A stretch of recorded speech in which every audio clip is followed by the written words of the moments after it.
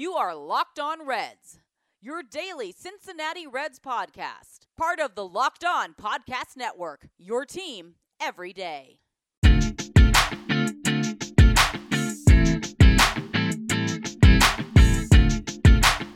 What's up, Reds fans? My name is Jeff Carr, and you are Locked On Reds.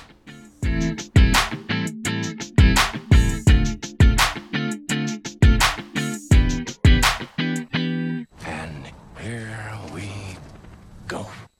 Anything you need, anytime you need it, Postmate it. Download the Postmates app and enter promo code LOCKEDON for $100 in free deliveries for your first 7 days. That's the Postmates app and promo code LOCKEDON.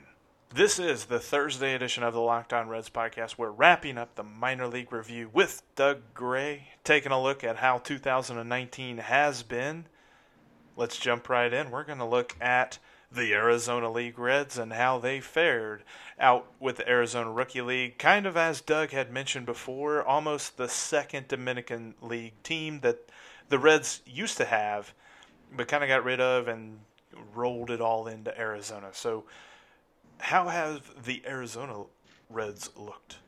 Well, they play basically two halves in the Arizona Rookie League.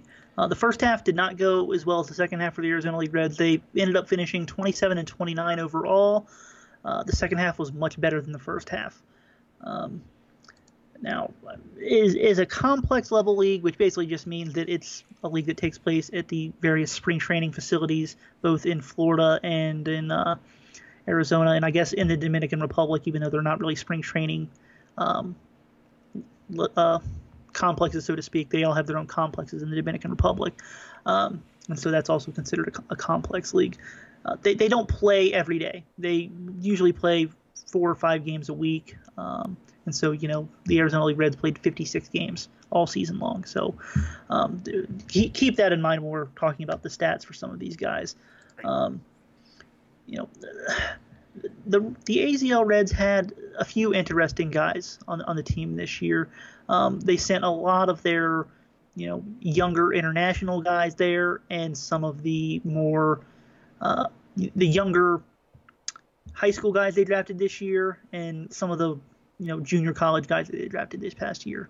Now I'm going to mention this guy. One, he performed very well on the team. I think that if you had to hand out like a team MVP, he probably would have gotten it. But he's also got one of the more interesting names in minor league baseball, Fidel Castro. Probably heard the name before. Different guy. This one is a 20-year-old from the Dominican Republic. But he had 190 plate appearances this year. He had an 878 OPS. He had 10 doubles, 5 triples, 6 home runs. Performed fairly well. He's got some tools to work with. Now, with that said, he had 17 walks and 64 strikeouts. It's a lot of strikeouts for 190 plate appearances. So he's going to need to cut down on that. But he's definitely a guy that if you're really trying to keep a really close eye on things, he's probably a guy that you should keep an eye on. Although, if you're one of those guys that keeps a really close eye on the farm system, you probably already have heard of him because I've talked about him before. Jose Teo was there for most of this year. He got a late call up to Greenville as well. But he hit 296 this year and slugged 493. And there's legitimate power in his bat. Now he's 21 years old and he's kind of split some time between catcher, first base, DH. They've taken a little bit. I guess taking it slow with him isn't the right word. Last year he was stateside, but he only had 85 plate appearances last year between the AZL Reds and the Greenville Reds. This year he was more healthy, played a lot more. Overall, his numbers were a lot better. He had an 888 OPS between his 2 stops. It'll be interesting to see what they do with him next year, because I know that there are some people in the organization that really do like his bat more than the way that he's been used would project so far. But you think somebody who's 21 probably would have gotten out of the lower levels of rookie ball by this point. But as a guy who's been a catcher at times in the past, he has taken a little bit more time than if he were a center fielder, for example, would take. So what I'm hearing is Fidel Castro is a leader for the AZL Reds? Sure, let's go with that. I had to get that corny one in there. What kind of pitchers have stood out over there in Arizona? I mean, if we're going to talk about guys that we're going to look at as prospects, I'm not really sure anybody really stands out. One guy that statistically jumped out at me a lot this year was, and I hope that I'm getting this right. His name is Andre Falcon, and this was his first year stateside. Last year he pitched in the Dominican Summer League. This was his first year stateside, and he, in his first 3 games this season, got shelled. He gave up 12 earned runs in 6 innings. So his ERA was 18 after 3 games. Now, he is a reliever, but they've used him in basically a long relief role. Looking at his stats, he started 1 game, but he threw the second most innings on the team. So after those first 3 games, he threw 44 1/3 innings with a 1.83 ERA. Nice. He just completely turned his season around and just dominated from that point forward. It was interesting because, in my mind, he stood out because he wasn't performing early on. And so my question was, after those first 3 appearances, like, is this guy going to get sent back to the Dominican Summer League and going to bring somebody else in? But then he just flipped a switch or made an adjustment or something. He just dominated the rest of the way. So that's what really stood out to me. I'm not really sure how many legitimate pitching prospects were on that team this year, though. There were some guys they signed out of independent leagues that performed okay there. One guy we actually didn't talk about yesterday, Randy Wynn, was actually on that team. He made one appearance for the AZL Reds, but he's a guy who struck out 17 batters and gave up 1 hit in 8 innings for Greenville at one point earlier this year. Nice. He put together a pretty good season. Now, granted, Randy Wynn's also a 26-year-old guy who was getting his first taste of professional baseball. Not really a guy you would consider a prospect, but definitely deserves some recognition for what he did this year too. I know that team captains aren't necessarily a thing in baseball too much anymore, but I'm rooting in some way for Andre Falcon to get promoted to the major leagues in his point in the career so that he can be called a captain, so that he could be Captain Falcon. Well, if that references something, I don't get it, but that's okay. No, Super Smash Brothers. Oh, you have no idea. No. Well. Oh yeah. Sorry. Not a Nintendo guy. Like original Nintendo, yes. Super Nintendo, sure. After that, I have no idea. I got into what I'm going to call real video game systems after that. No. Yeah. That's all right. Sick burn, Nintendo. What's up? No, I love me some Switch. Anyway, moving on down, we've got our final team to look out for the minor league review, and that is, as you put yesterday, the best team in the organization, the DSL Reds. Yeah, they went 47-24, and that included a 3-game losing streak to end their season. They were a very good team this year.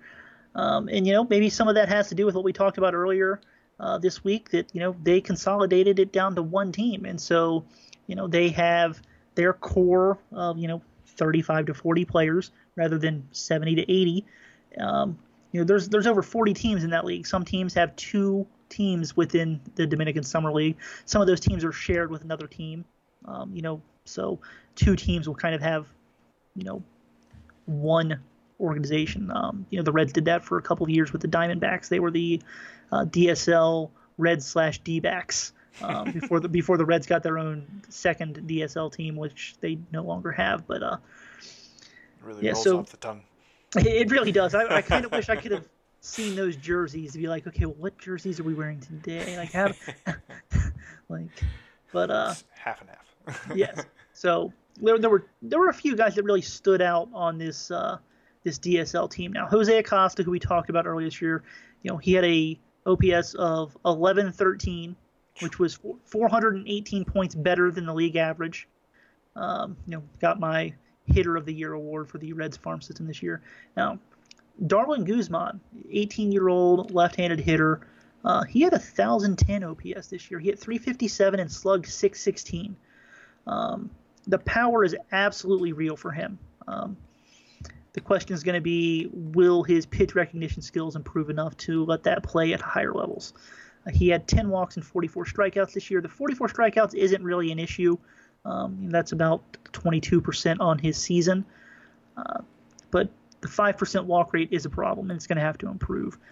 I think that right now he's definitely a guy who, if you throw him something in the zone, he's going to crush it. But I do think that he's going to have to make those improvements at the next level. But, definitely crushed it this season. You've got a guy like Daniel Valesian who, he hit 314 with a 444 on base percentage this year, had more walks than strikeouts for the DSL Reds. Pitching wise, there were a few guys that really stood out, but Jose Franco was an all-star for the Dominican Summer League, had a 2.20 ERA as an 18-year-old this year. Reliever Andrew Cuevas had a 2.27 ERA through 43 and 2/3 innings, had 56 strikeouts. Martin Salazar had an ERA under 3, making 14 starts for them. They're obviously, when a team's 47 and 24, there's going to be some pretty good performances on that team. Definitely. And I noticed that they have a Jefferson, but he spells his name with only one F. Yeah, Jefferson Geraldo. He's cooler than you. I don't know what to tell you. One F is better than 2, apparently. That's what I was told in school. I think that's what it is. I haven't graduated to the point where I can take F's off my name. Yes. But that's all right. So that wraps up the Dominican Summer League. I know Jose Acosta was the best of the prospects there by far. Were there any other guys that you look at and you're like, well, you know what, maybe they can come up and surprise you? Yeah, there's quite a few guys on this team. Ilvin Fernandez, he didn't have a bad season this year. He hit 274 with a 361 on base percentage, and he only slugged 301 this year, and that's what really held down his OPS. But he was, I think, I'm looking at this right now. I believe that he got the highest signing bonus 2 years ago for any of their international signings. Now the Reds, they were under the penalty. They could only sign players for up to $300,000. And so it's not like he got, a huge signing bonus, but I'm pretty sure that he was their highest dollar guy 2 years ago. And, he's got some skills, but, the power just wasn't there yet. He's just 17 years old, so it's definitely not something to worry about. He'd be a junior in high school right now. So. Who's going to be a mover and a shaker, like maybe one or two guys, when it comes to the Reds' rankings? I think that Jose Garcia is going to jump up the rankings from where he was both preseason and midseason. Wouldn't surprise me to see a guy like Tyler Stevenson jump up a lot in the national rankings. I had him ranked at number 5 in my midseason rankings. Honestly, he's probably going to move up a spot or two. But I think that you could see both of those guys potentially make their way up, top 100 list. I think Tyler Stevenson actually made it onto a few mid-season top 100 lists. So, wouldn't be surprised to see him on all of them and maybe move up a little bit on the ones that he did already make. I just Jose Garcia, man. I know we talked about him earlier this week, but I don't know. He just, with his performance down the stretch in the second half and just the tools that he's got, he's a guy that I'm pretty excited about. With Nick Senzel graduating and Taylor Trammell getting traded, is the top prospect still Hunter Green in the farm system? He will be on my list. I said earlier this week, I haven't really, taken the big dive into, ranking the prospects and, talking to everybody about it. But, it's tough for me to rank anybody higher than him right now. I know that he's hurt and you don't really know how somebody's going to come back from it, but it's just Tommy John surgery. And I hate saying just Tommy John surgery because anytime you go under the knife, it's legitimate. But most guys come back from Tommy John surgery well enough that they're pretty much the same guy they were before, at least from the first Tommy John surgery they had. And so, I know he's been out of sight, out of mind for a lot of people because he hasn't pitched since last July, but the upside is just it's different level upside versus anybody else in the organization. So he's going to be my number one prospect this offseason. I'd imagine that he may not be some other places, but for me, he definitely is. And I'm not really sure that I can make the honest argument that somebody else should be ahead of him. I know some other people will make that argument. I just don't think I can do it. What do you think his ETA is? I just don't know. I'm perfectly honest with you, I don't know, because he had Tommy John surgery actually on my birthday this past year in early April. Given his age and the general timeline for coming back from Tommy John surgery, he might not pitch until July or August next season. And if he does, he's going to be probably limited when he comes back in terms of, the innings that he's going to get. So, realistically, he's probably not going to pitch again in a meaningful way in terms of innings go until 2021. Now, at that point, Hunter Greene has got all the upside in the world. The guy that he was after April of 2018 in Dayton, he's a guy that you could look at and be like, this guy can move quick, like really, really quick. If that guy shows up again, who knows? He could be there major league ready I don't think that they would do it that quickly, but a couple of months. I really do believe that. That fastball slider, it was absolutely disgusting, and that would play. But with the injury timeline, it's just too tough to really put that out there and be like, he's going to be ready at this point in time, because I just don't know how they're going to handle his workload for one. He's been very limited with his workload even before the injury. And if they're going to use him as a starter, they're probably going to want to build those innings up. Well, if he's only thrown 80 innings 2 years before he was injured, what's that timeline going to look like? I just don't know. There's too many variables to really answer that question honestly. That makes sense. And it's something that is going to be on the forefront of Reds fans' mind as we move forward. So I figured it was worth asking, at least right now. But I'm with you. I think it's a moving target at this point. And I would not be surprised to see Nick Lodolo far before we see Hunter Greene. Yeah, I definitely agree with that. I think Lodolo's a guy that we could possibly see in Double-A early next year. It wouldn't surprise me if he started in Double-A, although I think that it's probably more likely he starts in Daytona. But Lodolo's a guy who, assuming he's healthy, should move very quickly through the farm system. And on that note, that's a really good way to close out the week, taking a look at things like that. We appreciate your time, Doug, for coming in and reviewing the minor league system for 2019. With the off season coming up, what can folks expect from RedsMinorLeagues.com? Well, I think the biggest thing that everybody looks forward to, except for me because the work going into it sucks, is the off-season prospect rankings. I usually start those up right around the end of October with the top 25 list. A lot of that revolves around, season reviews and scouting reports for all of those guys. Now, in the beginning of October, when the regular season ends for Major League Baseball, is kind of when I start doing season review and scouting reports for guys that aren't going to make the top 25 list. And so that's kind of one of the big focuses. I'll do that for 75 to 100 guys throughout the offseason. That's kind of the main stable. You'll get, 2 or 3 of those a week until we start the top 25 list, and then you'll get one of those a week. Not one of those a week, one of those a day until we get through the top 25. And then we'll get back to 2 or 3 a week as just running right up to spring training. And then just, your news and notes from around, the Red system. Guys are going to be playing winter ball. There's a league in the Dominican Republic. There's a league in Puerto Rico. There's the Arizona Fall League. There's a league that plays in Australia. There's plenty of baseball being played around the world, and there are definitely going to be some guys that are Reds players that are going to be in those leagues. And I cover those too because I'm a crazy person. That's all right, man. Well, hey, everyone keep it tuned to RedsMinorLeagues.com for everything Reds Minor Leagues related there is no better place on the interwebs with which to find that information. And also check out Doug on Patreon. Float him a couple of dollars. I know he likes money. I do like eating food, and it does cost money.